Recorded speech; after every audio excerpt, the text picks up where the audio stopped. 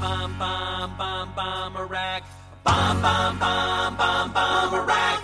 Bomb, bomb, bomb, bomb, bomb, Iraq. All right, everyone, welcome back to Michael and Us. I'm Luke Savage. With me, as always, is my good buddy Will Sloan, recording via Zoom from my apartment because there is COVID in the household. Luke and I are maintaining a distance. Well, unbeknownst to Will, I've actually invited a third mic to join us here, who's with us already, though he may not know it. I've opened up the Chat GPT, and I asked it if it knows about the Michael and Us podcast. I just want to read you what it said. As an AI language model, I am aware of the existence of the Michael and Us podcast. It is a podcast that explores the intersection of politics and popular culture through the lens of film.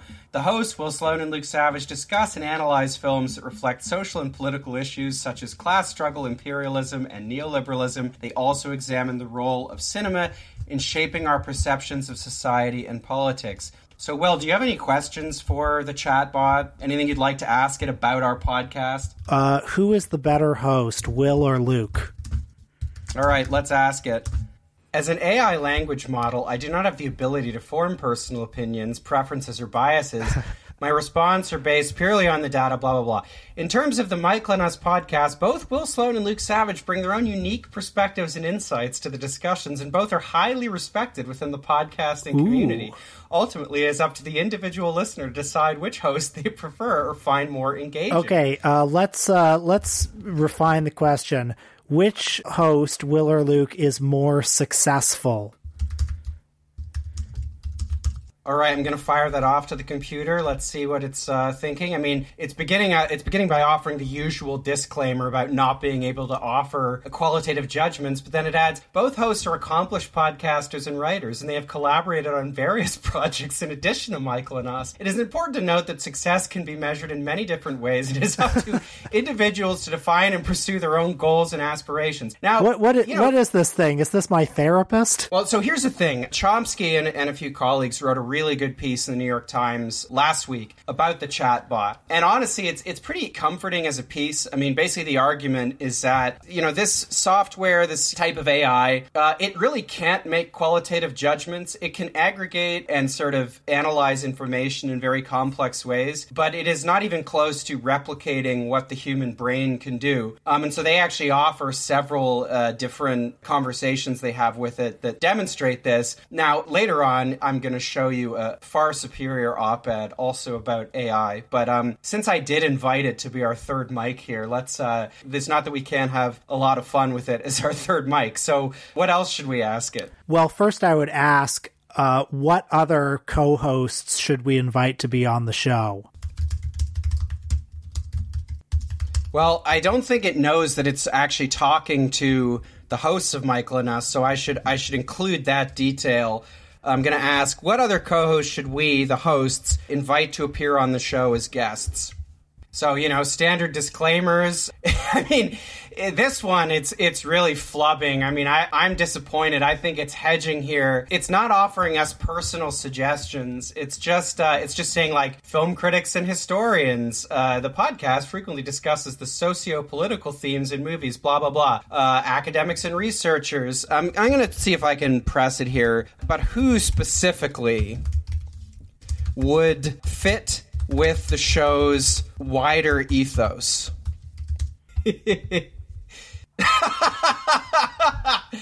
Sorry. So I have this up on the screen now, and it's typing. If people have never used this, oh my god! Sorry. All right. I'm really loving these suggestions. Oh my god.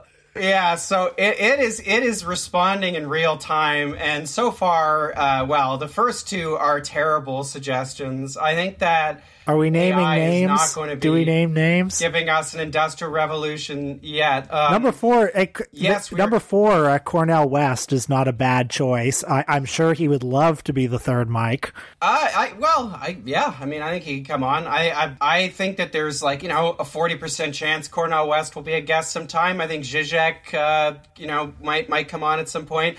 But folks, here are the other suggestions that the chatbot gave us. Will, what's number one on the screen? Well, here? number one, of course, is Ta-Nehisi Coates, on the grounds that he could provide valuable insights into how popular culture reflects and shapes political discourse. Number two, of course, is Ava DuVernay, and number 3 is Gia Tolentino. Well, I got my own question for our third mic here, and that's that I'm going to ask it to generate some prospective titles for Michael and Us episodes. And, again, it's sort of onto something here, but it's not really able to capture the general spirit, and I don't think that that's because it doesn't have enough data. One thing that's interesting to me, Will, is that I think that the AI bot has a greater sense of the podcast from sort of like the film side to me. I mean, I guess a lot of these are sort of like mashups of film and politics, but I have asked it some questions about completely different things, and it's answered a little more intelligently than this. So just an example, folks, of some titles that it gave us, which all kind of sound like titles for people's master's theses. It's like, The Politics of Nostalgia, How Hollywood Reflects and Shapes Our Cultural Memory. The Hollywood Left, A History of Political Movements in American Cinema. America at War, How Hollywood has depicted American military conflict over the decades. So, Will, is there anything else you'd like to ask it? I mean, I feel like we could go one more, but I'm starting to think that it's not pulling its own weight as the third mic here, and that, it might be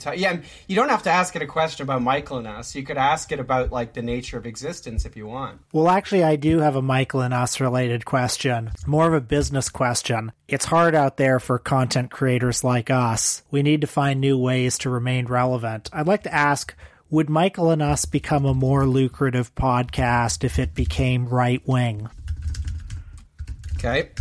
Well, as always, it's going to have the standard disclaimer. I mean, it's, not being able to offer certain kinds of judgments. But then it adds, while there are some political podcasts that cater to right-wing perspectives and have a large audience, there are also many successful podcasts that take a more progressive or leftist stance. Ultimately, a podcast's success is determined by many factors, including the quality of the content, the level of the engagement with the audience, and the marketing promotion strategies used to reach a wider audience. It's up to the creators to decide, blah, blah, blah. So I don't think that it's going to really offer us all right, much AI bot has been completely useless, but I actually do have just one more question. Can you ask it, is there a God? As an AI language model, I do not have personal beliefs or opinions. Oh my God. I mean, every single question. I mean, what good is this? Ultimately, the question of whether God exists is a deeply personal and subjective one that each individual must answer for themselves. I don't know. This was a terrible idea. Awful third mic. Never want to see the AI bot back again. We're killing the AI bot. It is duly ejected from the third chair. All right, well, as I said, we are going to come back to the subject of AI at least a little bit later in the episode. But we did some pre-records last week, and so by the time you're hearing this, the week anniversary of the invasion of Iraq, 20 years, will have passed. And, we didn't want to let it pass without acknowledging it and talking about it a little bit. So I've had Iraq on my mind this week. And I have a couple of clips that I'd like to share. I mean, there's one in particular that, for me, I think is more emblematic of the, just the wider climate in the media leading up to the invasion and kind of, into the invasion's early months. I mean, I have to say that those years after September 11th were, I think, the most sinister I've ever lived through. I think there was a kind of bipartisan crack-up. We talked about this when we did that episode on, was it the first David Letterman episode or first Jimmy Kimmel or something after... God, what did we do? I can't remember. Was it Jay Leno? Was it like, so you seen this? You heard about this? It was the first Jay Leno. They hit the Twin Towers. It was the first Jay Leno because you'll recall that Jay Leno came back and he said something along the lines of, what I do out here doesn't really matter, in the grand scheme of things. What really matters is the hardworking people out there at Ground Zero. Well, of course, we provide jokes on the Tonight Show, and then that helps people. I think, I do remember that. We did. Was that the monologue where he basically said that they asked the president, or they asked Rudy Giuliani, is it okay to laugh again? I understand why you would mix some of these things up. I will just briefly explain to you what each of the late night shows did. You see, Jay Leno did that humble braggy monologue about how, we're not the real heroes here at the Tonight Show. That's actually other people who are the real heroes. And that monologue didn't really have much impact on the discourse. David Letterman, because he was the New York talk show host, and also because he was, a very irony-poisoned kind of guy, a man with a great big suit of irony and self-consciousness. He opened his heart after 9/11, and he delivered a very earnest monologue that brought America together, expressing fear and confusion, but also love for the great city of New York. And I mean, if you were around at the time, you probably heard a lot about how David Letterman had gone from codger to comforter in those weeks. Watching all of this, I wasn't sure that I should be doing a television show, because for 20 years we've been in the city making fun of everything, making fun of the city, making fun of my hair, making fun of Paul. Well, very early on, after the attack, and how strange does it sound to invoke that phrase, after the attack, Mayor Giuliani encouraged us, and here lately implored us to go back to our lives, go on living, continue trying to make New York City the place that it should be. But you're also thinking about Saturday Night Live, which opened with, when the show came back, I mean, SNL, probably the quintessential New York television show. I think that opened with, some firefighters and maybe a choir. I don't know, a whole big solemn show. And at the end of all that, Lorne Michaels asks Mayor Giuliani, can we be funny again? And Mayor Giuliani said, well, why start now? Live from New York, it's Saturday night. So every show had to acknowledge, and I actually do think that this was the beginning of Saturday Night Live playing a particular role in the national psyche, where anytime a tragedy happened, like after the shooting at Sandy Hook. After Hillary Clinton lost the election. And by the Rudy Giuliani thing, that's got to be only the second worst thing they've ever broadcast, because that Kate McKinnon singing Hallelujah, as Hillary Clinton is, I think, the worst thing I've ever seen on TV. I'm pretty sure, I think we established this. I think my memory of it is that Leonard Cohen, died the next day, and I think he actually died a few days earlier. I think you corrected me on that. Yeah, he died a few days earlier because it was a double tribute. It was a tribute to both Leonard Cohen's death and an acknowledgement of the great national tragedy that was Donald Trump's election. But yeah, a year or two before that, or however many years it was, they opened the first show after the Sandy Hook shooting with a children's choir singing Silent Night. So SNL, as one of the last remnants of the monoculture, is now a place that has to help its audience through national tragedies when they occur. I mean, that stuff is pretty funny to revisit in retrospect. This week, though, I was revisiting the media coverage in the lead up to the invasion and kind of in the early months. And I mean, if you weren't there, or if you're too young to remember it, I cannot stress enough just how insanely bloodthirsty and deranged and jingoistic absolutely everything was. I was looking into some of the coverage that Fairness and Accuracy in Reporting offered at the time. So they were doing analyses of cable news broadcasts and things to see, what the nature of the coverage was. And there was a 2-week period surrounding that infamous Colin Powell appearance at the UN, where he basically guaranteed that the invasion was going to happen. And Fairness and Accuracy in Reporting found that out of 267 guests on ABC, CBS, NBC, and PBS in that 2-week period, only one guest said anything questioning the war. Now, even that is putting it too strongly, because the guest was Ted Kennedy, and all he said was oh, I don't know, is it going to be expensive, and how long are we going to be there, or whatever. So the reservations were pretty pragmatic disagreements, right? It wasn't a full-throated critique of the war. Famously, there's the incident where Phil Donahue was booted off of MSNBC. Meanwhile, moving on from cable news, I mean, there was just the newspapers, if anything, were even more insane, and this was a bipartisan thing. So, for example, Richard Cohen in the Washington Post wrote, only a fool or possibly a Frenchman could reject the WMD case. David Remnick, a lot of these people, by the way, later became heroes in the resistance, which is a whole interesting conversation in itself. David Remnick wrote in the New Yorker a piece called Making the Case, very much echoing Richard Cohen. Jonathan Chait, wrote enthusiastically about the invasion, and then when I was looking for that, I found the stupid column he wrote 10 years later, because this is kind of a dual genre. There was like the bloodthirsty jingoism, and then there was the sort of like fake mea culpa or sort of revisionism that came after. So 10 years later, he wrote that sweeping out the existing thought and existing thinkers, that's him, by the way, who'd gotten this wrong would be, myopic and ignorant. David Brooks, who was writing in the Weekly Standard, rest in power, he wrote that nobody from the peace camp will stand up and say that Saddam Hussein is not a fundamental threat to the world.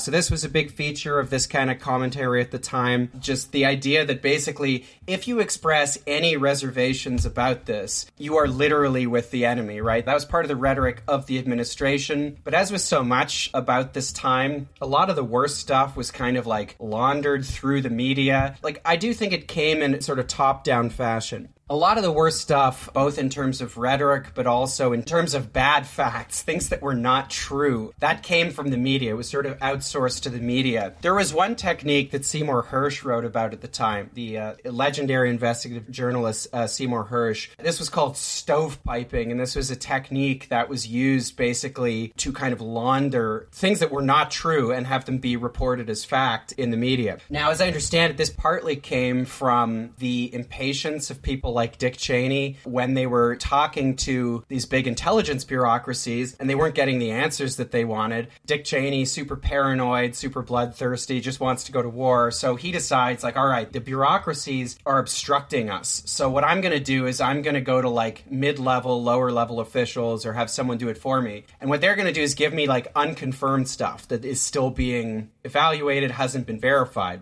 And then through various processes, that kind of stuff would be leaked to the press. So then you'd have stuff in the New York Times where it'd be like, well, guess what? The intelligence community is looking into whether Saddam Hussein tried to buy yellow cake somewhere in Africa, which is a precursor to, WMDs or whatever. And, sometimes by the time this actually came out in reporting, it wouldn't even be like, this is something that's being looked into and is unconfirmed. It would be like, oh, well, Saddam Hussein tried to purchase yellow cake. And then Dick Cheney or, Donald Rumsfeld or something goes on Meet the Press and basically says, oh, well, this isn't just me saying it. Look, it's been reported in the New York Times. So there was an absolutely deranged crack-up that in the political class was bipartisan, in the media was bipartisan as well. Now, I have something to share with you, Will, and with all you listeners that it's not from exactly 20 years ago. It's from a little less than 20 years ago because it's actually from the day that Baghdad fell to coalition forces. And it's a British example, not an American example. But when I was thinking about Iraq and the media this week and the sort of collapse of any barrier of separation between the press and, the parts of the state, which was like most parts that were pushing for the war and cheerleading it, I couldn't really think of anything better than this. So I just want to share this clip with you right now. So this is Andrew Marr speaking in front of number 10 Downing Street. This is in April 2003. So Baghdad was captured less than a month after the initial invasion. Now, if you're not in Britain and you don't know who Andrew Marr is the BBC's political editor, okay? So he is a very important figure in the British media, a leading talking head on Britain's public broadcaster. And this is how he presented things on the occasion of the fall of Baghdad to the British people. Andy, is it safe to assume that Mr. Blair, like so many of the rest of us, was glued to his television for parts of today?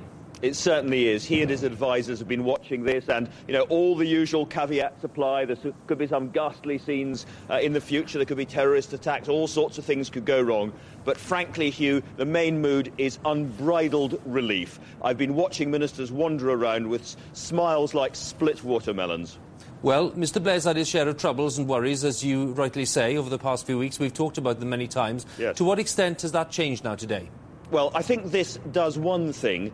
It draws a line under what had been before this war a period of when a faint air of pointlessness almost was hanging over Downing Street. There was all these slightly tawdry arguments and scandals. That is now history.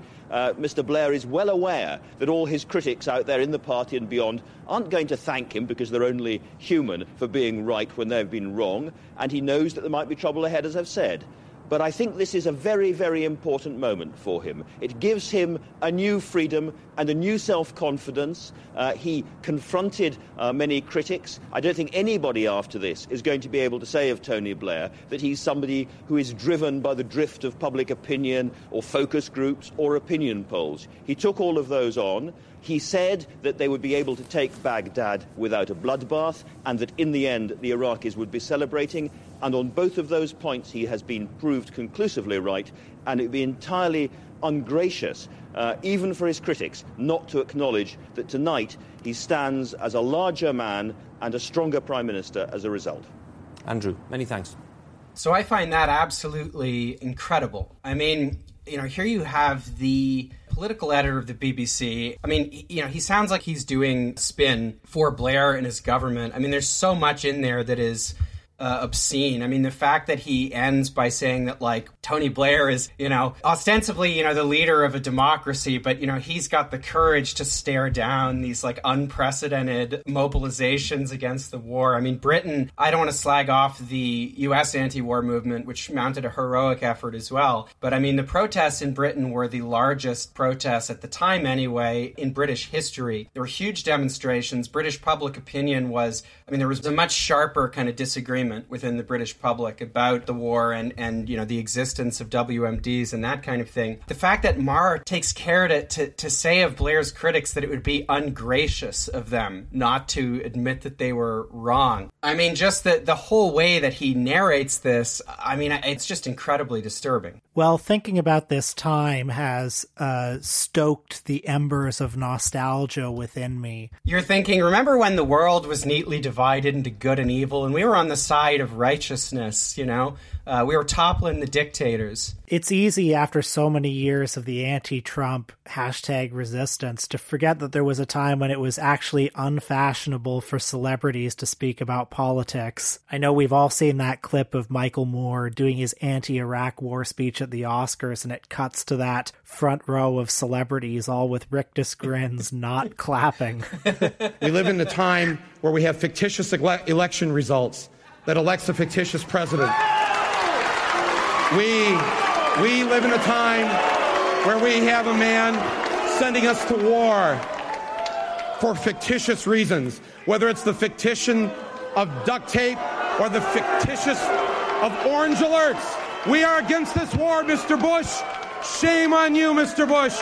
Shame on you. I have two articles here that I'd like to share that give a sense of what was happening in the culture sphere at the time. So here's one, just a very basic Chicago Tribune article called Reaction to War Comments Dims Star Power. This is from May 21st, 2003. Lethal Weapon actor Danny Glover is the latest celebrity facing an icy brand of national pride that puts the pinch on public figures who question American foreign policy. A threatened boycott seeks to force MCI, I'm not sure what MCI is, but to dump Glover as its pitchman because of views he expressed about Cuba and against the Iraq War. Similar frostiness extended to the Dixie Chicks and actors Sean Penn, Tim Robbins, and Susan Sarandon when they came out against war in Iraq. Hear those three names? Those were the classic names. You had your anti-war rat pack back then. It's interesting to think that, like, the liberal demonology of Susan Sarandon goes back like that far. And I think it's interesting. There really is not quite a 1-to-1 ratio, but the people who were the liberals, the people that wrote columns that were like the progressive case for toppling Saddam Hussein or whatever, or, the celebrities who spoke in favor of it. There's pretty much a direct line between those people and the people who became like the anti-Trump resistance. And of course, right, all the neocons came over and they're all Democrats now too. So it's all just one big happy family. But it's I love the idea that a certain type of Democrat who's extremely online hates Susan Sarandon because she had the audacity not to endorse Hillary Clinton, but also had the audacity to speak out against the Iraq war. Truly, has there ever been a more evil woman? I can't think of one. There was so much concern about this in Hollywood that in March, before the fighting in Iraq even began, the Screen Actors Guild issued a statement warning studio executives not to deny work to entertainers who speak against war in Iraq. Even the hint of the blacklist must never again be tolerated in this nation, the Union said. In Glover's case, it was not just his anti-war activism that drew the wrath of the right. It also was his signature on a 2-paragraph statement from 160 artists and intellectuals that appeared May 1st in the Cuban government newspaper Granma. Ooh, May 1st. The statement, addressed to the conscience of the world, called the Iraq War an unprovoked, unjustified invasion and said there is a strong campaign of destabilization against Cuba that could be used as a pretext for an invasion, much like that launched against Iraq. The second portion was seen by some conservatives as favorable to Fidel Castro's government. Oh my God. On May 8th, the public interest group Judicial Watch called for the MCI boycott, saying Glover lent tacit support to Castro's brutal crackdowns on dissidents when he signed that document. I mean, this is striking for another reason, which is that, like, it shows you how much the war on terror and, its, component parts, the invasion of Iraq being a major one, it shows you how much of it was just rehashing the old sort of anti-communist formula. It was like so much of American politics and culture had this as the fulcrum. It's like, there's two sides, you gotta pick one. Glover replied, "This is much larger than me. It's larger than my comments and my signing a letter supporting Cuba's right to self-determination. People can take that in whatever way they can. They will use the war and they will use my signing letter as a pretext for their attacks." So that's how that article concludes. The other article is from the Baltimore Sun, and it's titled, "Humorists Enter the War Zone," from April 20th, 2003. It begins, "For those of us who like to see television take anti-war figures seriously, or at least somewhat seriously," I think the hedging of that opening sentence speaks to the climate that prevailed at the time, that the idea of taking anti-war people seriously had to be immediately amended to at least somewhat seriously. There's been only one sure place to turn in recent weeks, Comedy Central's The Daily Show. Comedian Chris Rock said recently on the Faux News program that reporters from genuine news outlets have been trying to trip him up on his political stance.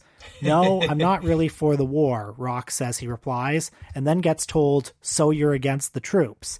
"I didn't say that," Rock explodes with a mischievous grin, then tells Daily Show anchor Jon Stewart, "There's this weird McCarthyism right now." Stewart, sharing his frustration, says, "It's as though there's only two positions you can have. You're either for the war or against the troops." There's no dearth of humor on The Daily Show, which airs 11 p.m. Monday through Thursday. Wall Street, Madison Avenue, Washington, and Hollywood make particularly appealing targets. About 10 days after the U.S. invaded Iraq, Stewart posed the tough questions. Quote, "Will the war be over soon? How will a post-war Iraq be governed? When will Madonna exploit the conflict?" Unquote. A recent Daily Show story on a conservative activist's anti-Hollywood campaign ended with correspondent Ed Helms' We Are the World-style anthem that instead carried the refrain, "Shut up, celebrities." Similar jokes, if less daffy ones, could have found a home on other late-night television shows. Yet many people are currently leery of attacking authority figures such as President Bush, even rhetorically. A stock political jab by Democratic Senator John F. Kerry calling for regime change in next year's president elections led to condemnations. Many late-night television hosts have softened their barbs, finding easy jokes or tying Iraq to former President Bill Clinton's peccadillos. No such apprehensions exist at The Daily Show. Pieties are pieties, and they exist merely to be punctured. So again, it's an interesting article for conveying what the climate was at the time. It positions The Daily Show as like, well, okay, here's the one place on television where you can really tell the truth. The one place where pieties aren't allowed in this culture of silence. But it also stresses to underline that the truth-telling is ecumenical and rigorously nuanced, and it's actually asking very serious questions like, will the war be over soon? How will Iraq be governed? And don't worry, it still makes time to laugh at those silly celebrities who are protesting the war. Well, I've got one more clip to share, and this is going to take us into another discussion that is going to be a little more fun. If this is the vegetables, that's the dessert. Now, this is Thomas Friedman, I believe on Charlie Rose, and this one isn't from March of 2003, it's from May. And he was asked, now the war is over, there's some difficulty with the peace, maybe the WMDs aren't really appearing, was it worth doing, etc. And this is how Thomas Friedman responded. The terrorism bubble that basically built up over the 1990s said, flying airplanes into the World Trade Center, that's okay. Wrapping yourself with dynamite and blowing up Israelis in a pizza parlor? That's okay. Because we're weak and they're strong and the weak have a different morality. Having your preachers say that's okay? That's okay. Having your charities raise money for people who do these kinds of things? That's okay. And having your press call people who do these kind of things martyrs? That's okay. And that built up as a bubble, Charlie. And 9/11 to me was the peak of that bubble. And what we learned on 9/11 in a gut way was that that bubble was a fundamental threat to our open society. Because there is no wall high enough, no INS agent smart enough, no metal detector efficient enough to protect an open society from people motivated by that bubble.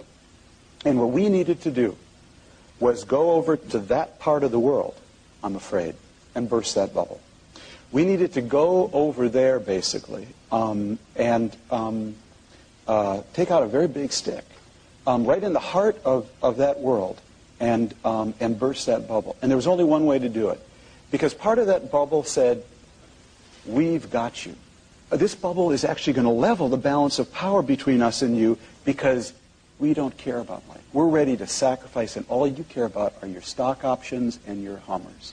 And what they needed to see was American boys and girls going house to house from Basra to Baghdad, and basically saying, which part of this sentence don't you understand? You don't think, we care about our open society? You think this bubble fantasy, we're just going to let it grow? Well, suck on this. Okay?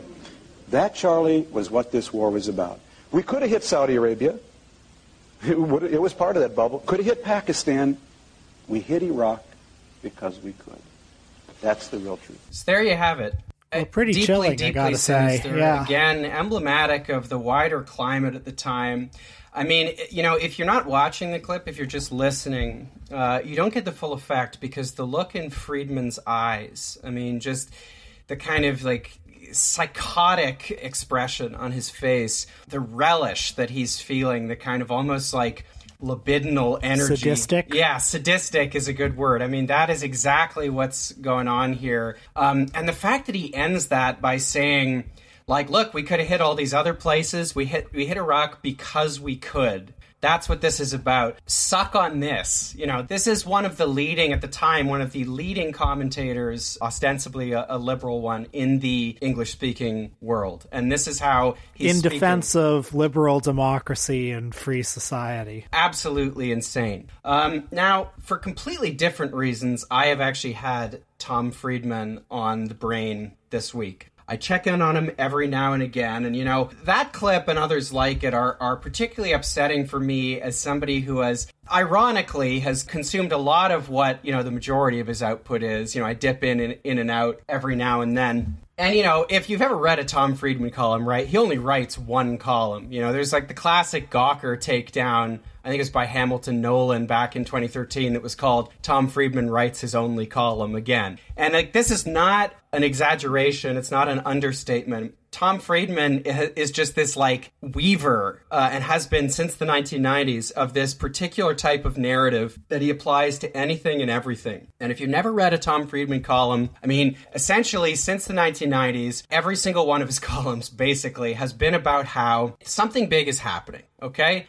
Since the end of the Cold War, there has been some kind of event or meta event or process that is unfolding, that is revolutionizing absolutely everything and anything. Folks, it's going to necessitate breaking from the old formulas, new thinking, revolutionary new thinking on the scale of 50 industrial revolutions. Now, what any of this actually is, what it's about, what it's going to do, any kind of specificity. Thing is, Friedman, he's not a serious person, so he never actually gets to that level. It's pure Davos man meets at the level of writing Little Carmine from The Sopranos, because Friedman, among other things, is also one of the worst writers in the English language. We are always at the precipice of an enormous crossroads. That's where we're at with Tom Friedman. And so I decided to check in on him this week, and would you believe it, he has some thoughts on chatbot AI. in a column called Our New Promethean Moment, which really sounds like if you asked the ChatGPT to come up with a name for a Tom Friedman column, that's like something it would generate. So Will, I understand like you don't really know Tom Friedman as a writer. You only know him by his reputation. I know him by reputation, as we all do, but no, I don't. Unlike you, I don't make time to read him. I have my own band of freaks that I read. You know, Armand White, James Berardinelli, you know, Fior Mastracci. You know, I've got my own whack pack. Well, incidentally, we should dip back into Fior at some time. You know, I'd love to hear his take on the Oscar winners this year. I'm sure he's got some thoughts on them and wokeness. Anyway, before we get to this column specifically, I want to say a few things about Tom Friedman's style. There's a few things to look out for in any Tom Friedman column. Regrettably, this one does not have his signature move, which is, you know, he always interviews a cab driver. Like, he's always in a cab somewhere in Europe or Asia or maybe the United States, and the cab driver is always, you know, he's always the cab driver never exists, right? It's always like he's projecting some kind of like salt of the earth, you know, folksy wisdom about globalization or something onto the cab driver. But, you know, if not a cab driver, there's always some kind of like conversation or something that he's relaying at the start. So that's one thing. And the other thing, just to sort of prepare you all and to prepare you, Will, is that something you have to understand about Tom Friedman, okay, is that he's a system builder, okay? Tom Friedman's corpus is like the Silmarillion for neoliberalism, all right? It's a massive universe of lore and endless self-reference. Now, it sounds more daunting than it is because the thing you have to understand is that none of it makes any sense. Like, it's pure solipsism. It's just like he constructs these categories in the context of a column and then he refers to them later in the column while also modifying them in ways that don't make any sense because he can't even really like follow his own threads. Everything is always like inevitably tied together through kind of non sequiturs like that really don't make any sense. So, you know, for example, Tom Friedman has, you know, a famous thing that's been dubbed the rule of holes, where he says, you know, when you're in a hole, stop digging. If you're in 3 holes, bring a lot of shovels. You know, there's always stuff that doesn't make a lot of sense. Now, Friedman's big book was called The World is Flat, which, you know, this was a book about how, again, it doesn't really make any sense. The premise is that because of interconnectivity, the world is flattening. Like, we're more interconnected on a flat Earth than a round one, which doesn't make any sense. Like I said, he's a system builder. So he builds this out and he says that there are 10 flatteners, which are all being enhanced by 4 steroids. You know, flatteners are like Netscape, you know, outsourcing the end of the Cold War.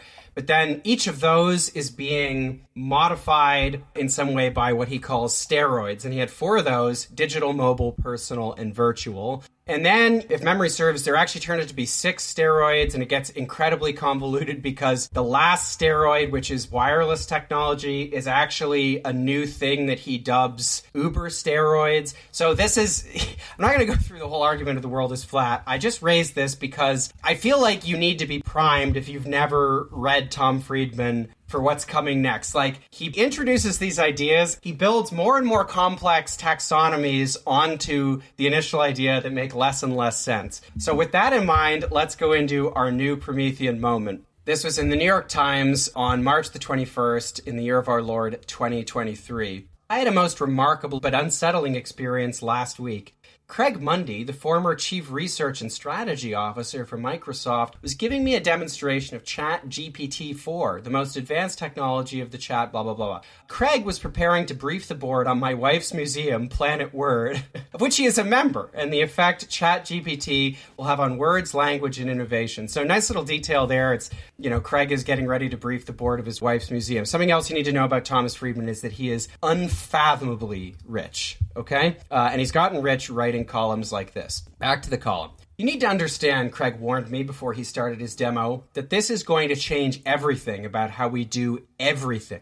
I think that it represents mankind's greatest invention to date. It is qualitatively different, and it will be transformational. So, you know, again, you know, if you asked a computer to come up with a Thomas Friedman column or like the beginning of one, this is just a pure Tom Friedman lead. It's like purportedly about this kind of specific thing, but it's actually, he's telling you this is about anything and everything, and it's going to transform things in ways that, buddy, you don't even understand. Large language modules like ChatGPT will steadily increase in their capabilities, Craig added, and take us, quote, toward a form of artificial intelligence, delivering efficiencies in operations, ideas, discoveries, and insights that have never been attainable before across every domain. So there's going to be efficiencies that are going to be in operations, ideas, discoveries, and insights. That's a lot of new efficiencies that have never been attainable across every domain. So again, we're talking about everything here. Now, look, then Friedman asked Craig for a demonstration, and he's just like spends the next few paragraphs marveling at stuff, which like to me is not that impressive that a computer can do this. It's stuff like, he asked ChatGPT to summarize Planet Word, which I guess is like this thing at his wife's museum,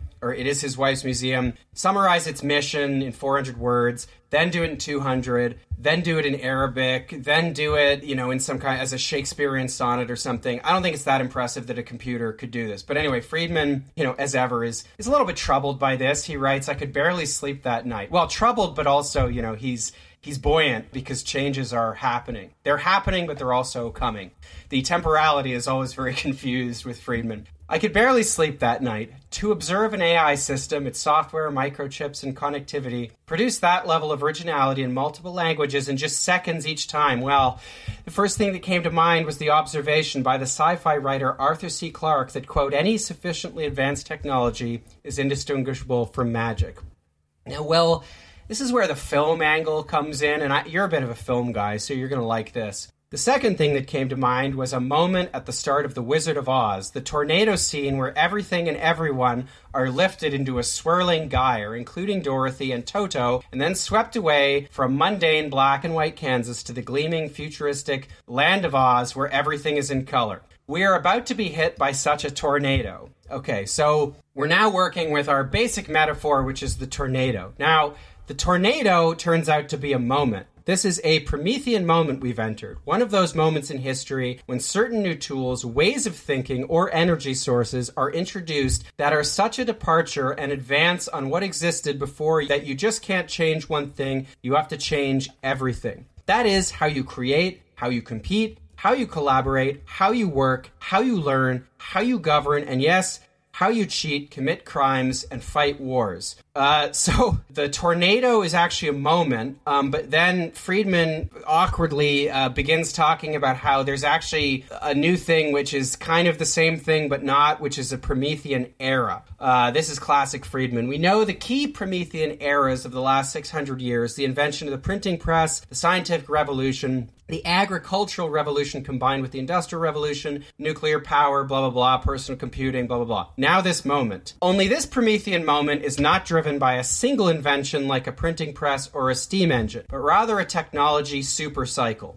So as AI becomes moment, and moment becomes tornado, and tornado becomes moment, and then moment becomes era. The moment qua era qua tornado is actually a cycle. He writes, it is, not a regular cycle, a super cycle. That's something else he likes to do is he adds like little intensifiers to everything. It is our ability to sense, digitize, process, learn, share, and act, all increasingly with the help of AI. That loop is being put into everything from your car to your fridge to your smartphone to fighter jets, and it's increasingly more and more processes every day. So wait, sorry, I just want to interrupt at the moment because I'm actually kind of getting lost in the weeds of this article. Is he's pro AI, like he's enthusiastically pro AI? Oh, absolutely. All that makes Tom Friedman anxious, the reason why he said he could barely sleep, is because he's just so, he's vibrating because he's worried, that like the old modes of thinking, in technology and politics, like geopolitics, literally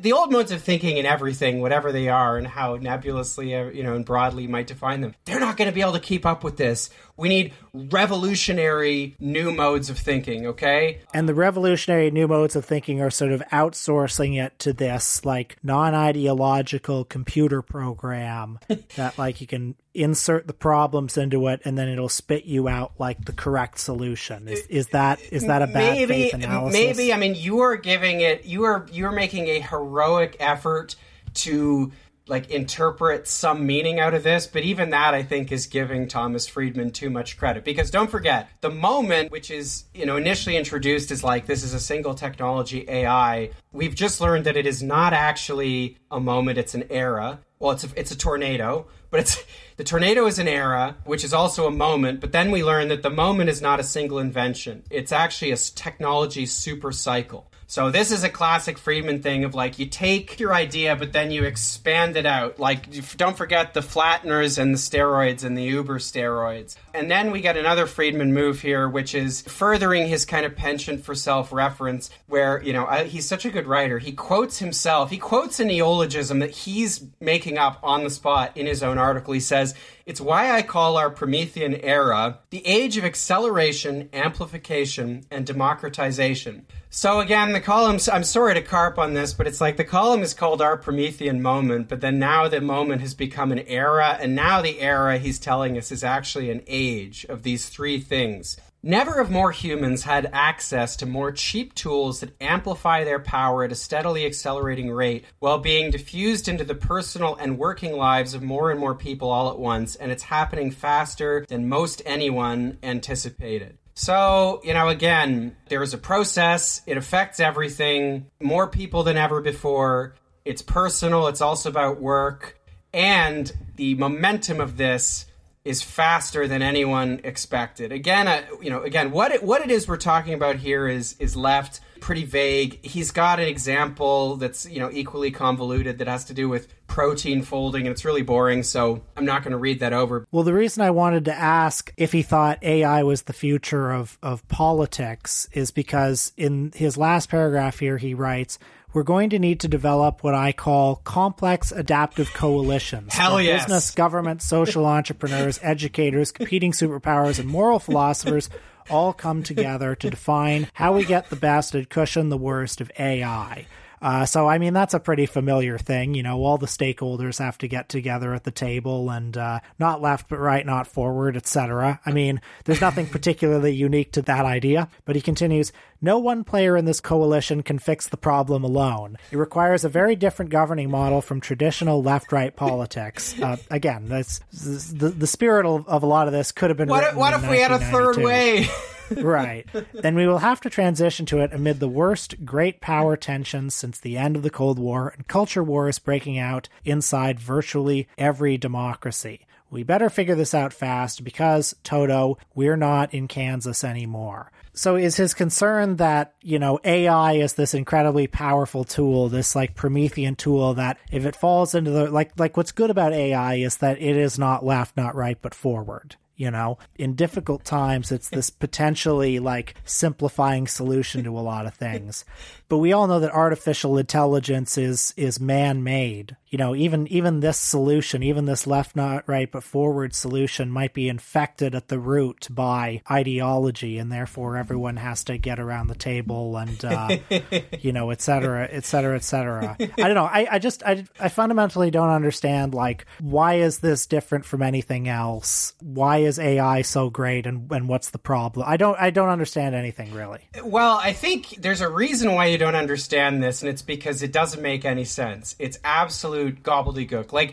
As I said off the top, Thomas Friedman has been writing this column for conservatively 30 years now. He has been writing this exact same idea using this exact same combination of sort of awkward neologisms and sort of convoluted imagery that builds on top of other convoluted imagery. So it's just a few paragraphs before the end where, having explained that all of this is not actually about a single technology, because remember, we're in a technology supercycle, he then returns to ChatGPT. But then he says that it's actually something called a meta-technology, so it's not a single technology either. And then he starts talking about how AI, while there are good, it's what he calls dual use, like many other modern digital technologies. And by dual use, he means it can be a tool or a weapon. So what you have to understand is that for Thomas Friedman, some things are also like other things, and some things can both be good and potentially also bad. And so he talks about nuclear energy. He talks about, governments created a system of controls to curb its proliferation to bad actors. Not perfectly, but not bad. And then that's how he gets to, I think, my favorite part of the piece, which is this idea of the complex adaptive coalition, which, it kind of just, it sounds like, like so many of these things, just as a meta technology is difficult at the level of detail to really separate from a regular technology. It's like a technology, only better.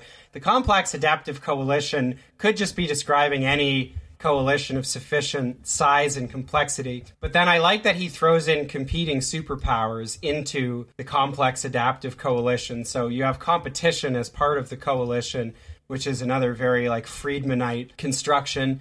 And, again, the complex adaptive coalition is something that he's just sort of inserting here. And then it's just the column just ends by saying we better figure this out because, Toto, we're not in Kansas anymore. So, look, what any of this means is... Well, it doesn't mean anything. It is classic Thomas Friedman nonsense.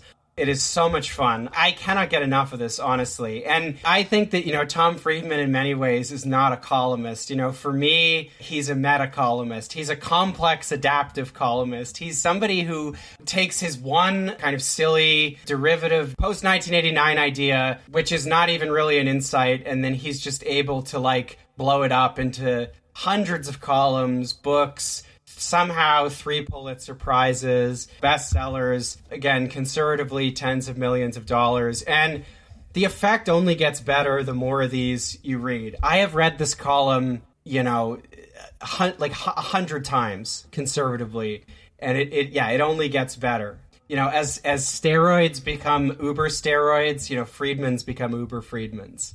Well, bringing together the topics of AI and the Iraq War, I'd like to conclude this episode by noting that I've actually brought back our third mic, the ChatGPT bot, to answer a question that's been on my mind throughout this entire recording session. Was the Iraq War justified? And I think we can finally put this issue to bed. ChatGPT says, as an AI language model, I cannot provide a subjective and definitive answer to this question. So, the usual. The decision to go to war in Iraq was controversial and continues to be debated today. The war was initiated by the United States in 2003 with the stated aim of removing Saddam Hussein's regime, which was accused of possessing weapons of mass destruction and supporting terrorism. However, the actual existence of these weapons was disputed, and the war has been criticized for its high cost in human lives, economic impact, and political fallout, as well as its perceived lack of success in achieving its objectives. Ultimately, opinions on the justification of the Iraq War will depend on individual perspectives and political beliefs. So there you have it. There is ChatGPT's definitive assessment of the 2003 war in Iraq. Now watch this drive. Yeah, we're not in Kansas anymore. Come out, wherever you are, and meet the young lady who fell from a star. She fell from the sky, she fell very far, and Kansas, she says, is the name of the star. Kansas, she says, is the name of the star.